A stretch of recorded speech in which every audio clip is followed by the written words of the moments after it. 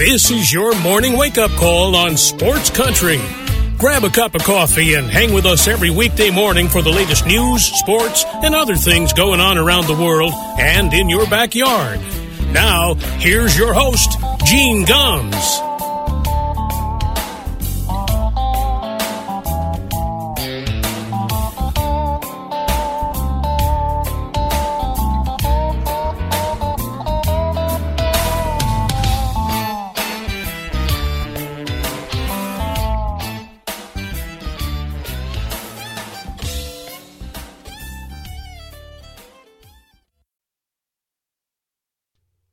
Well, good morning, everybody.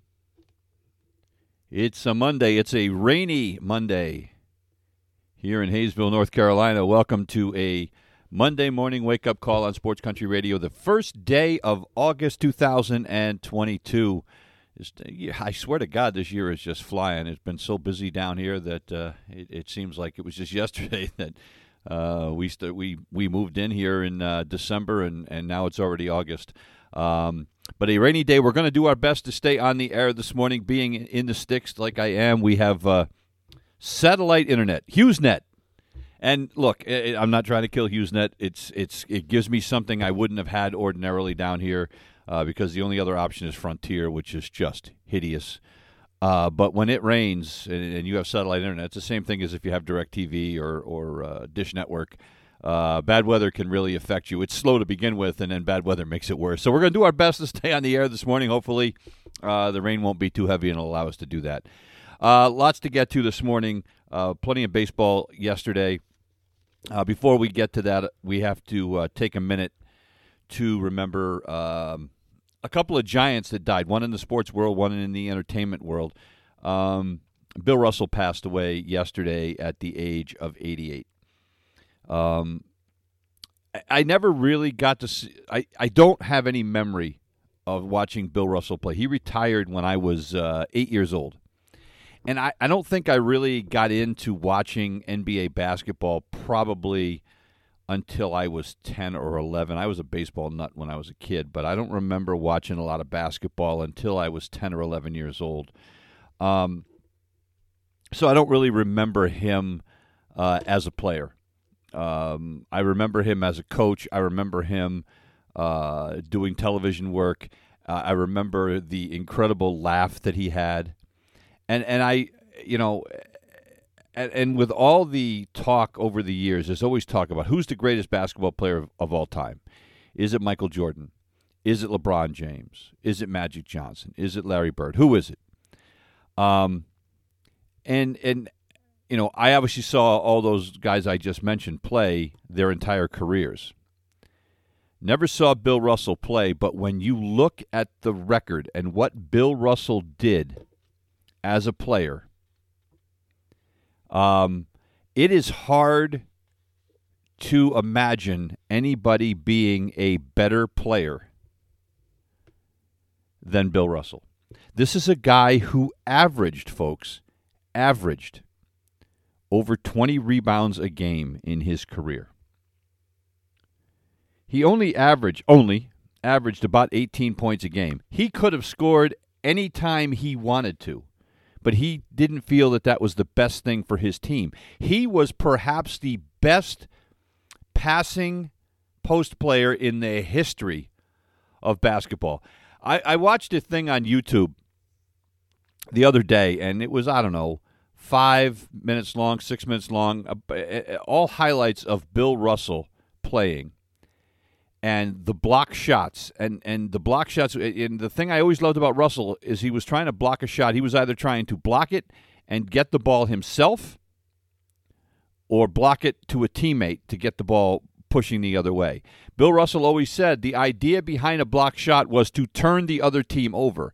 These days, a lot of times, a block shot is for show, a momentum thing, like, hey, get that crap out of here, and, you knock it into the fourth row, but the other team still keeps the basketball.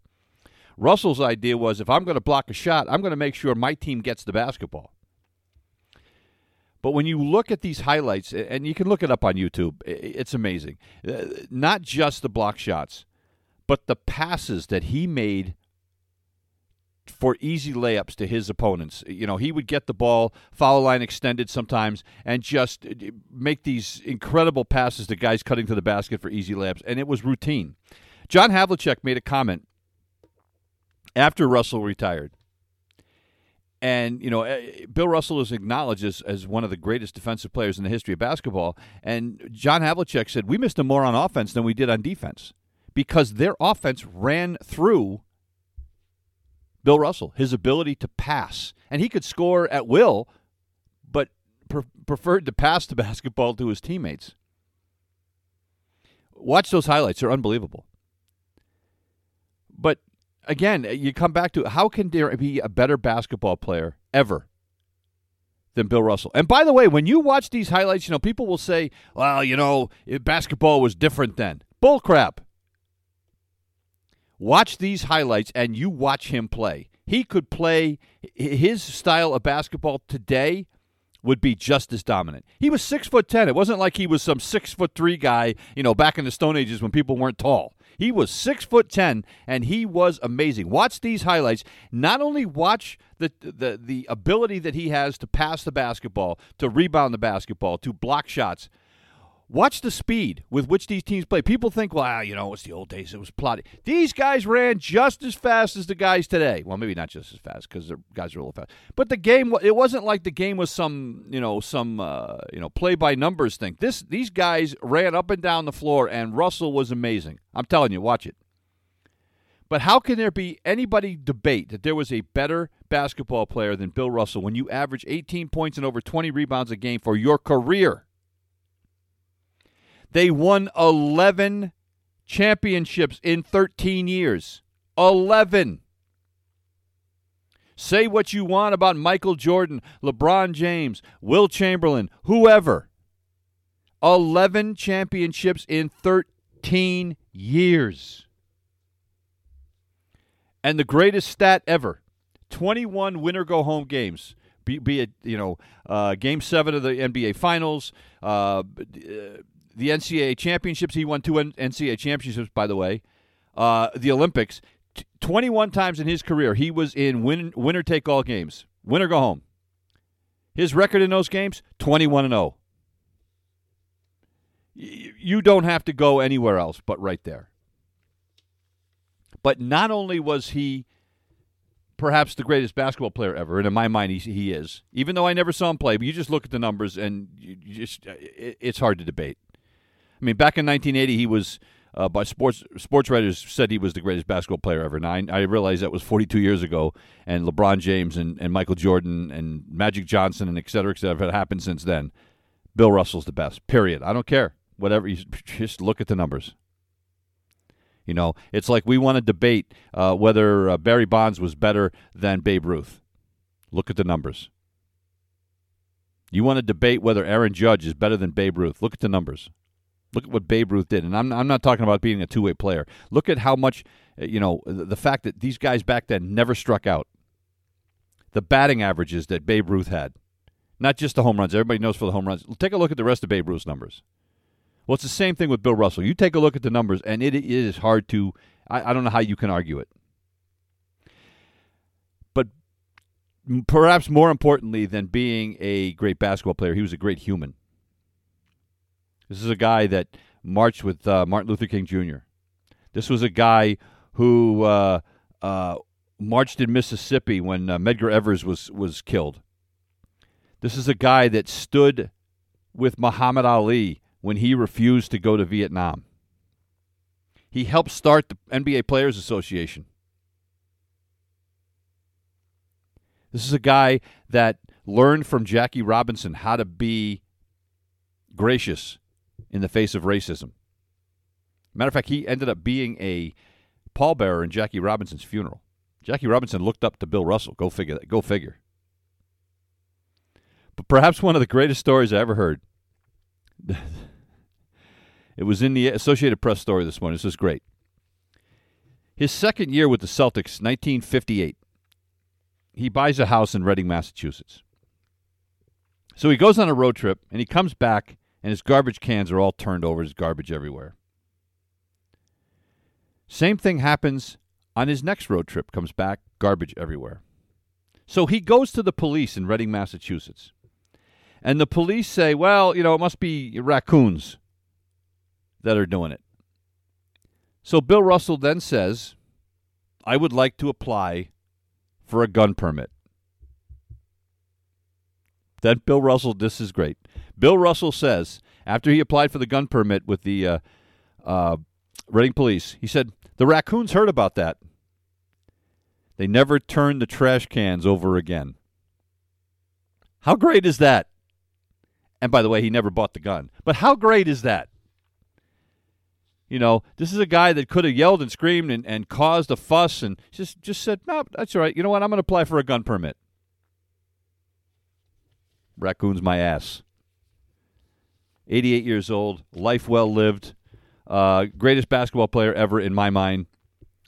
And didn't like to give autographs. Another thing in the Associated Press story was great. He did not like giving autographs. He didn't understand the need for them. So if somebody would come up and ask for his autograph, he would say to them instead. He said, "How about why don't you sit down? Why don't you sit down with me? Here at dinner and let's talk about life." Most times the autograph seekers would just go, "No. I'll tell you what. I would have sat down and talked to him for as long as he wanted." But, a lot of people are just looking for autographs just to collect things. But Bill Russell didn't want to do that. He'd rather talk to you. And he had a lot of interests. He was a very interesting guy, very smart guy.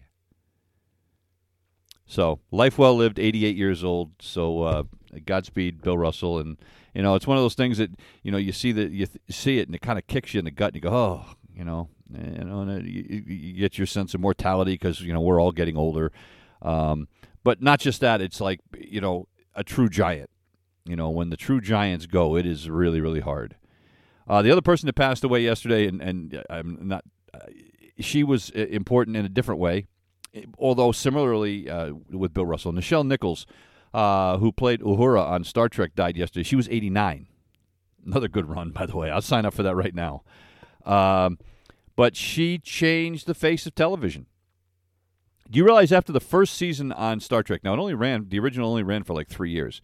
After the first season, she had a chance to go perform on Broadway, and so she was going to leave the show. None other than Martin Luther King Jr. talked her into staying on the show.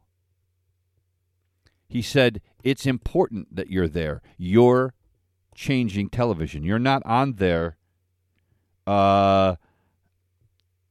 just as a black people. He says, you've changed the face of television forever, but you've also changed the minds of people. So she stayed. And then, of course, went on to appear in like 6 movies, Star Trek spinoff movies, and ended up being a recruiter for NASA. One of the first women to go into space said that that her inspiration was Nichelle Nichols.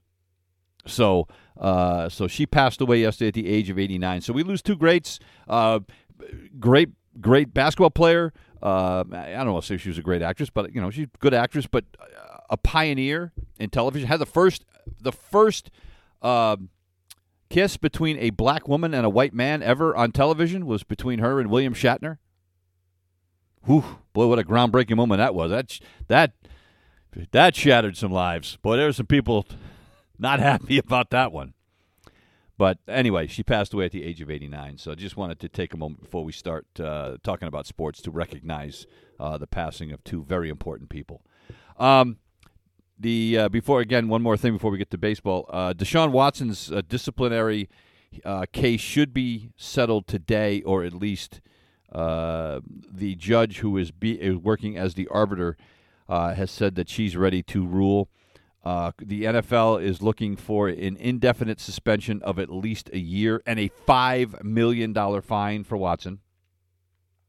The union, of course, doesn't want any punishment, but even they recognize there's going to be some kind of a suspension. But the goal for the Players Association is to have that suspension be such that he can play this year. So I'm sure the Players Association would like to see it be 8 games.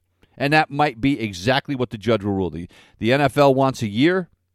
The Players Association wants nothing. You split it down the middle. You say 8 games. Boom. And, maybe there is some kind of fine, and we move on. Now Watson has not been charged criminally for anything. And, you say what you want. And I always say where there's smoke, there's fire. But the police refuse to prosecute or bring charges by these 24 women. Now, he has settled 20 of the 24 civil lawsuits out of court. But there are a couple that want to still take it to court. So we shall see what happens, but he's going to get suspended. He should get suspended. Again, nothing criminal happened, but we have seen cases where there was less evidence and guys have gotten suspended for games. So there's no doubt in my mind Watson probably gets 8 games. We'll know for sure today. And then the Cleveland Browns. And look, Watson's been taking reps with the first team. They are going under the assumption that he is going to be able to play. So he's taking first-team reps. But they have Jacoby Brissett ready to step in if he does get suspended, which I do expect. So we will find out more about that today. All right, let's get to baseball from yesterday. And hallelujah, ladies and gentlemen, the Boston Red Sox win a game. How about that? What an absolutely brutal month it was for the Boston Red Sox. 8-19 in the month of July. That's after having an unbelievable month of June that saw them be the number 1 wild card team with a big lead in the standings and trailing only the Yankees, and everybody was like, the Red Sox are going to be just fine, and then the sky fell in. Yesterday was the first time a starting pitcher in the month of July picked up a victory. Red Sox starters in the month of July went 1-13 with an ERA of 7.09. So say what you want about the injury to Devers, about the injury to Kike Hernandez, or whoever. The bottom line here is that this pitching staff has been hideous. Hideous. Michael Walker getting hurt did not help. Rich Hill getting hurt did not help. No question. When you're running out Josh Winkowski and Connor Siebold and Brian Bayo, and some of these guys that, should be in AAA, what do you expect, right? So, now the offense did not help. The offense was not producing. There's no doubt about that. But this pitching staff has been gross. If they hadn't won a game yesterday, they would have been just the second team since the 1996 Tigers to go an entire month without a starting pitcher having a win since 1901. Think about that. That's just unbelievable. Unbelievable. But fortunately, they picked one up yesterday. Josh Winkowski gets the win. The Red Sox had 8 doubles in the game yesterday. 8. They lead Major League Baseball in extra base hits. They're not hitting a lot of home runs, but they lead the league in doubles and in extra base hits. And yet here they are, a game under 500, and not able to, buy at the trade deadline. They are more likely going to be sellers at the deadline. Look, they're only 3.5 games back. I get all that. The problem is that they've got all these other teams they have to leapfrog. It is not impossible. It's not even close to impossible for the Red Sox to make the playoffs. I mean, you can make the case that they will still make the playoffs, despite the fact that they are in last place right now in the American League East with 3 wild card teams. It is still possible for them to make the playoffs, and it's not that hard to see the path. Look, they're 3.5 games back of Tampa. Tampa's not playing very good baseball right now. So they're 3.5 back of Tampa. They're 4 back of Seattle for the second wild card. And they're only, 6 back of Toronto in the number 1 wild card. Now, they have to leap leapfrog Baltimore. They're only a half a game behind Baltimore. They have to leapfrog the White Sox. They're only a game behind the White Sox. And they have to leapfrog Cleveland. They're only a game and a half behind Cleveland, or 2 games behind Cleveland. All those things can happen. And you don't have to do, what they did in June and win 20 games or 21 games. But they've got to play better than 500 ball. They still have a chance to make the playoffs here. They've got a lot of games left against Tampa and Toronto. And Baltimore. They've got opportunities to get themselves in playoff position. Does that mean they should be buyers? No, I'm not saying that at all. And I fully expect they will be sellers. Look, they can still sell off. Like, for instance, if they decide they're going to trade J.D. Martinez, which is the big name everybody seems to think that's going to go, they can still win without J.D. Martinez. I think that if they trade Martinez, don't be surprised if Tristan Casas is the next guy up from Pawtucket. Or Pawtucket, Worcester. And you plug him in, and then you have like Dahlback, or you use a Dahlback, Franchy Cordero platoon at designated hitter or something like that, and they put Casas in at first base. Don't be shocked if that happens. There's talk that they'll trade Christian Vasquez. I hope that doesn't happen, because if they do trade Vasquez, to me, then you're throwing in the towel. Because Kevin Plawecki cannot be your everyday catcher. Connor Wong, it cannot be your everyday catcher. So they don't really have another option at catcher right now. Plawecki's fine for, a guy that's going to catch once a week. But you don't want him in there every day. And Christian Vasquez, frankly, is a guy that if you're Boston, you probably should be thinking about extending him. He's going to be a free agent at the end of the year, but this is a guy that, with the crappy catching there is in Major League Baseball right now, what are your options? It's not like they got a lot of depth in the system. So I fully expect that Martinez will be gone. They've said they're not going to trade Bogarts or Devers, thank Jesus. And if J.D. Martinez gets traded, I will say this. He might be one of the best free agent signings that the Red Sox ever had. When they traded for him and they got him, they invested $110 million in J.D. Martinez, okay? Think about, now, hear me out. $110 million is a lot of money. And you say, well, how the hell is anybody worth that? For that $110 million, so far, he's given them a .284 batting average, 123 homers, 160 doubles, 7 triples, 401 runs batted in. He was an All-Star 4-time. He won 2 Silver Sluggers. He won a Hank Aaron Award, and he won a World Series for $110 million. Sounds like a pretty good investment to me. And not only that, he's been a great mentor to these young kids. And, he made a comment. He doesn't want to go, by the way. He'd like to stay in Boston.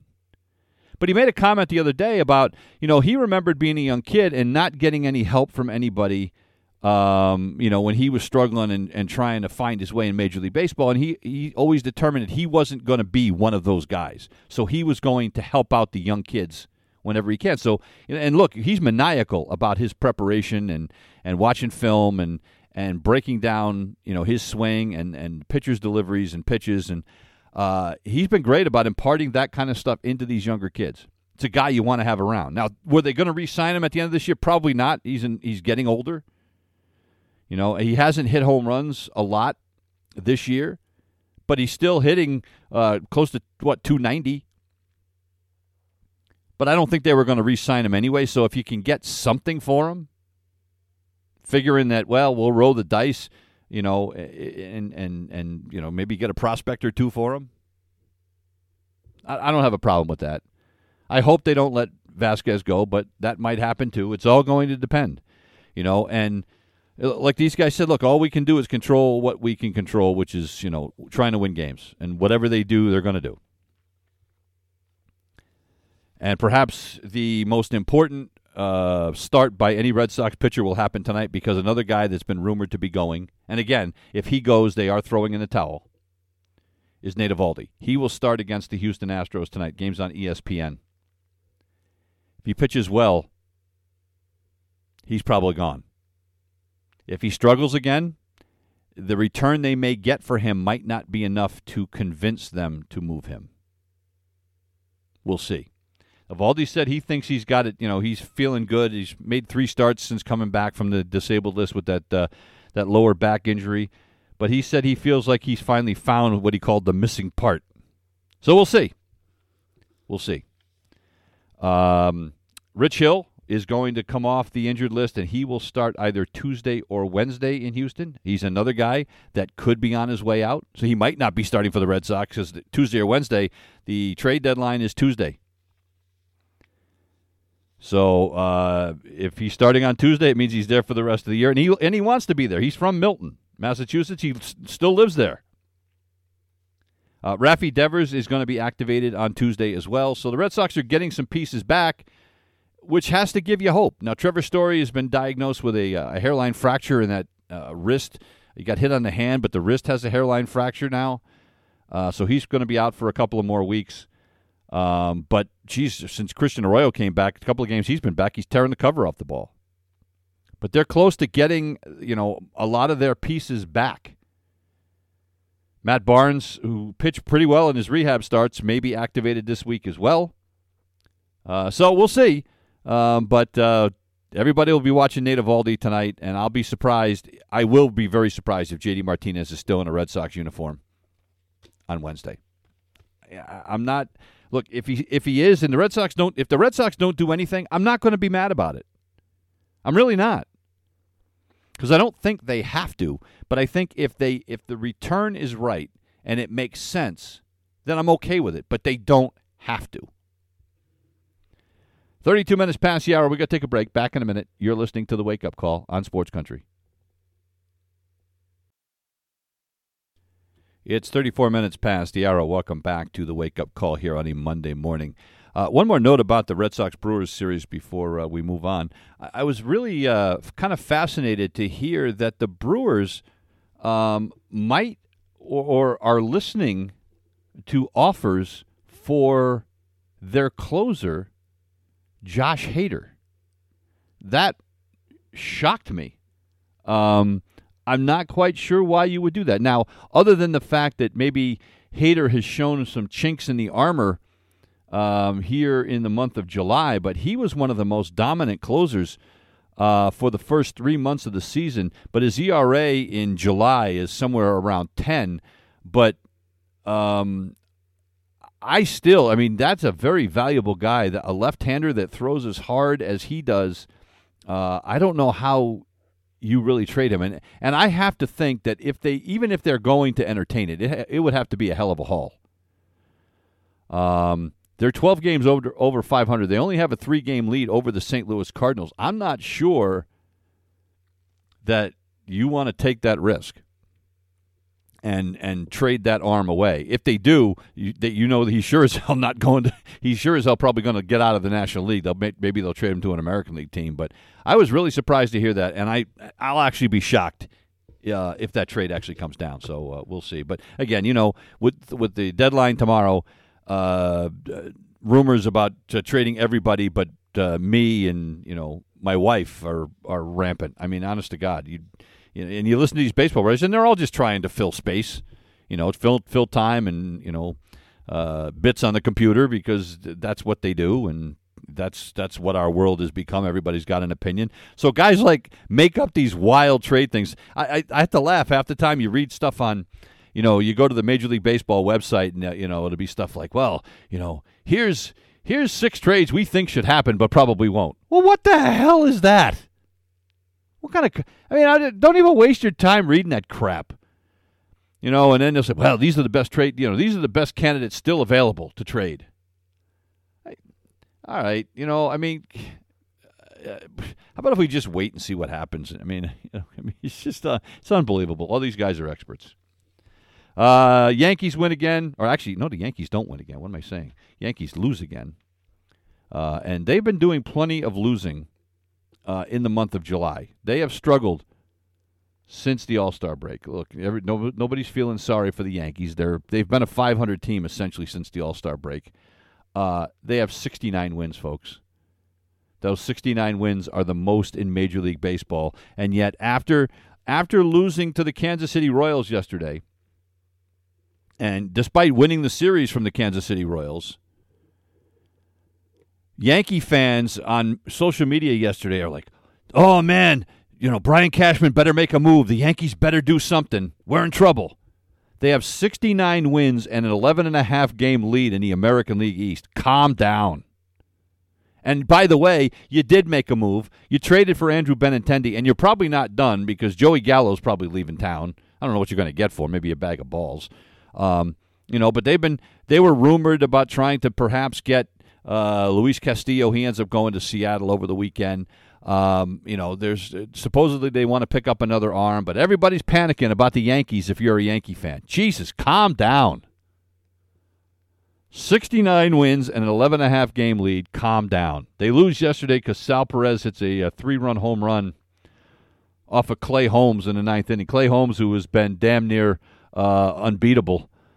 He blew just his third save of the season. Clay Holmes has been ridiculous. He has a 1.77 ERA. Let's relax. I mean, if you're a Yankee fan, you should be more worried, I guess, about the fact that Jordan Montgomery did not pitch well again. He gave up 4 runs, walked a couple of guys in 4 innings. They had to get him out of there, and the bullpen did a pretty good job of keeping him in the game until the 9th inning. Zach Greinke was just so-so for Kansas City with the start, but Sal Perez, who spent a lot of time on the injured list, hits his 13th home run of the season, and the Kansas City Royals, who don't win a lot of games, but they win one yesterday. They beat the Yankees by a final of 8-6. The Yankees now have a series, 3-game series against the Seattle Mariners. And again, this is one of those cases where if you're a Red Sox fan, and I know you hate thinking about this, but if you're a Red Sox fan, you got to root for the Yankees the next 3 games.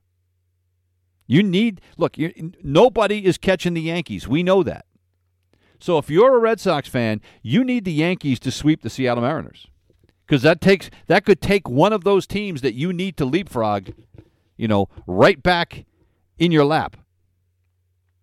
So you need that to happen.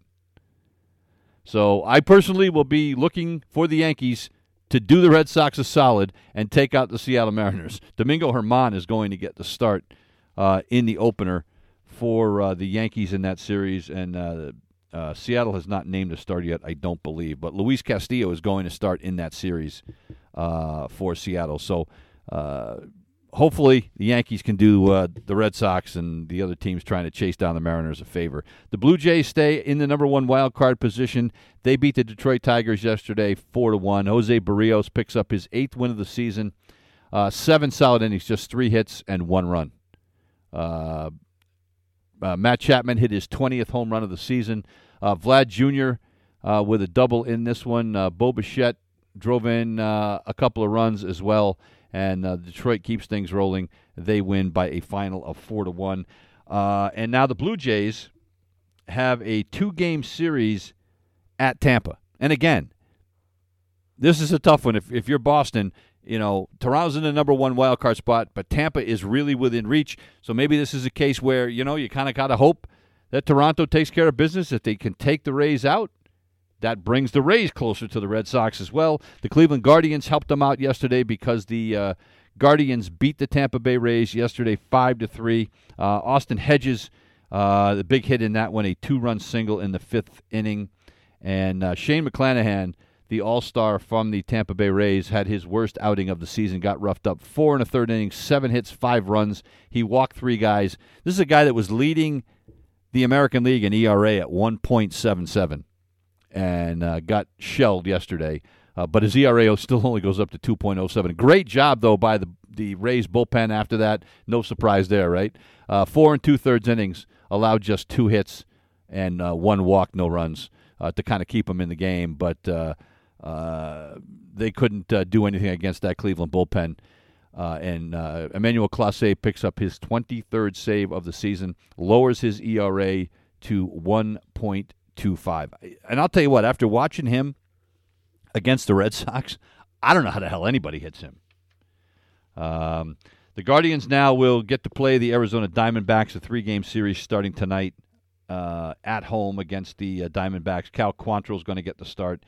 And it's going to be Drew Rasmussen and Kevin Gausman Tuesday night in that 2-game series between the Rays and the Toronto Blue Jays. The Guardians win, and the Minnesota Twins lose. Minnesota Twins fall to the San Diego Padres 3-2. So all of a sudden, Minnesota's lead in the AL Central is down to 1 game. Jurickson Profar, the difference in this one, he homered for his 2nd straight game. It was his 11th of the season. He hit it off of Dylan Bundy. Profar is a guy that there's been a lot of rumors that the Padres are big in maybe trying to get Juan Soto from the Washington Nationals. I will be surprised if Juan Soto goes at the trade deadline. I think it's more if Juan Soto is going to get traded from Washington, and if he's not going to re-sign with Washington, maybe that's the right thing to do. But I think it's more likely he gets traded in the offseason when some bigger names can be involved. Because right now, Juan Soto is going to go to a team that's trying to get over the hump and get into the playoffs. They're not going to give you major league ready guys from their roster to get him, guys at least that would make sense. You know, you're not going to say, hey, give me your 25th guy on your bench. You're going to want a guy that's, an everyday player right now, or a couple of them, plus, 3 or 4 big prospects for a Juan Soto. And you're not going to get that at the trade deadline from a team that's trying to contend.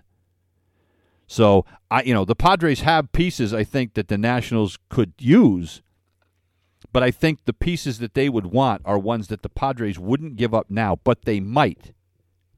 They might in the offseason. So we'll see. But the Padres win yesterday. Sean Manaea, pretty good outing, 6 innings, just a couple of runs. And Dylan Bundy gave up 3 runs, 4 hits, and 5 innings. It wasn't an awful performance, but he falls to 6-5 on the season. And the Padres right now are just trying to hang in there. They've struggled a bit. They're playing 500 ball. They're 12 games behind the Dodgers. We know, again, just like the Yankees in the American League East, they aren't catching them. But if you're the Padres, the key now is staying in the wild card race.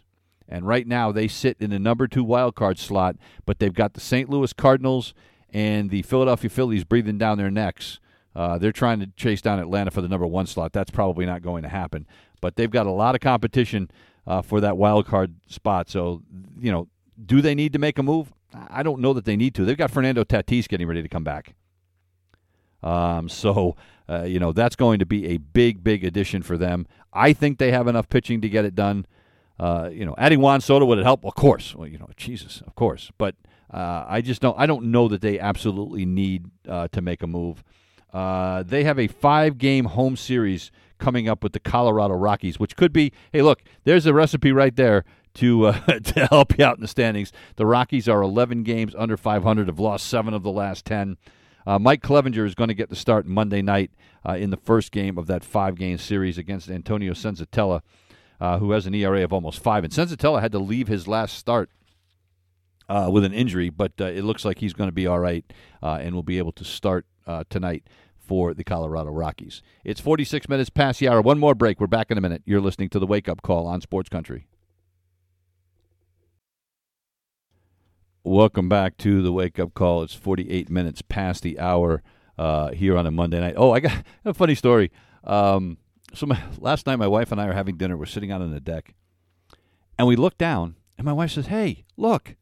And I'm figuring she's going to point out a deer or some wildlife that's walking around the yard. No. One of our young chickens is running around in our yard. It somehow got out of the enclosure that we have for our chickens and was running around. This thing's only about 7 or 8 weeks old, so it's still kind of little. And so it's starting to rain, and so my wife and I are running around the garden last night, and the chicken, when it got out, it was it was trying to get back in, but it couldn't get back in, and it's chirping, and it's all distressed because it can't get back in with its sisters. Oh my God, what am I going to do? But then you go and you try to help the chicken get back in, and it runs away from you. So we're running around like idiots for about 15 minutes, interrupting our dinner, trying to chase a chicken. I tell you what, It's if you had told me that just 5-6 years ago that I'd have been running around chasing a chicken in my yard. I told you you're out of your mind, but oh, man. All right, back to baseball. The Houston Astros beat the Seattle Mariners yesterday by a final of 3-2. Of course, the Red Sox heading to play the Astros tonight. And this is one that you can lay squarely on the shoulders of Scott Servais. Now, look, the Astros could have won the game, in the 11th, but you're in the 10th inning. And the Houston Astros are up in the bottom of the 10th inning. And you have runners on first and third and one out. The only runner that makes any difference in this game, it's a tied game 2-2, right, in the bottom of the 10th. The only runner that makes any difference is the guy on third base. Yordan Alvarez is coming up. Yordan Alvarez, ladies and gentlemen, is having an MVP caliber season, and if not for what Aaron Judge was doing, Yordan Alvarez might be the leader in the clubhouse to be the MVP. Now, he has a higher batting average than Aaron Judge, but what Aaron Judge is doing, with the home runs and the runs batted in is just ridiculous. But Yordan Alvarez still has 30 home runs this year. He has 70 runs batted in, or 69 runs batted in at the time. He's hitting .310. He has an OPS of 1087. You have a base open. Why in the hell are you pitching to Yordan Alvarez? Alex Bregman is on deck. Alex Bregman was 0 for 4 in the game. He had struck out twice, and he's only hitting .240 on the season. Just look at the numbers. Why are you pitching to Yordan Alvarez? And what does Yordan Alvarez do? That's right. He lines a single, run scores, game over, and the Houston Astros win 3-2. And if you're Dusty Baker, you just got to go, after the game is over, you just got to call Scott Servais up and say, thank you very much.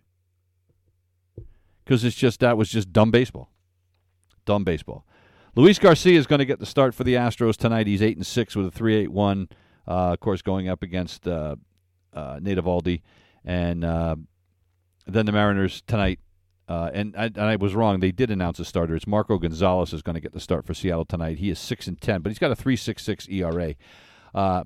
So, look, it didn't help the Mariners, obviously, to lose that game. It's a game that, and again, Houston could have won it in the 11th inning. Who the hell knows? But they're still 7 games over 500. But there's some chinks in the armor now. I mean, Houston took care of them pretty well in that series down there, and they have lost 6 of the last 10. They're only a half a game ahead of Tampa for the second wild card spot. Cleveland is breathing down their necks. So are the White Sox. So are the Orioles. So are the Red Sox. And that's why this series coming up this week against the New York Yankees is absolutely huge. The Mets keep going. They sweep the Miami Marlins. They win yesterday 9-3. Francisco Lindor, 3 hits yesterday. Francisco Lindor in the 3-game series over the weekend with the Marlins was 7 for 11. Have yourself a weekend. So the Mets hang on to their lead in the NL East. They are 3 games ahead of the Atlanta Braves. The Mets have now won 6 in a row. And now the Mets have a 3-game series starting with the lowly Washington Nationals starting tonight. Nationals have won just 35 games. The Washington Nationals right now are the worst team in baseball by a lot. I mean, the Oakland A's even have 39 wins, for God's sake. And the Mets, in the first 2 games of that series, Max Scherzer is going to start tonight. And then Jacob deGrom is coming off the injured list to make his season debut on Tuesday night. Jacob deGrom has looked really, really good in his rehab, and if he can stay healthy and he can pitch the way that Jacob deGrom knows how to pitch, the Mets, they are the team, to me, that could give the Los Angeles Dodgers a run for their money. With that pitching staff, with what Taijuan Walker does, and with Scherzer, and with DeGrom, I mean, that rotation is nasty. So we'll see. I hope DeGrom can, look, he's been as fragile can be. But he will make his debut on Tuesday. The Braves hold serve yesterday.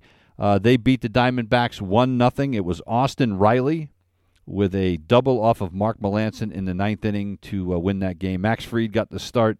Kenley Jansen ends up getting the win as he pitched the ninth inning, but they only allowed 4 hits in this game. They are 21 games over 500 now, are the Braves. First time since 2019 they've been that far over 500. But for Riley, he became the 21st player with 26 extra base hits in a month, and only one of 6 players since 1951 to do it. Who was one of the other ones? Rafi Devers did it. Hank Aaron did it. Pretty good company.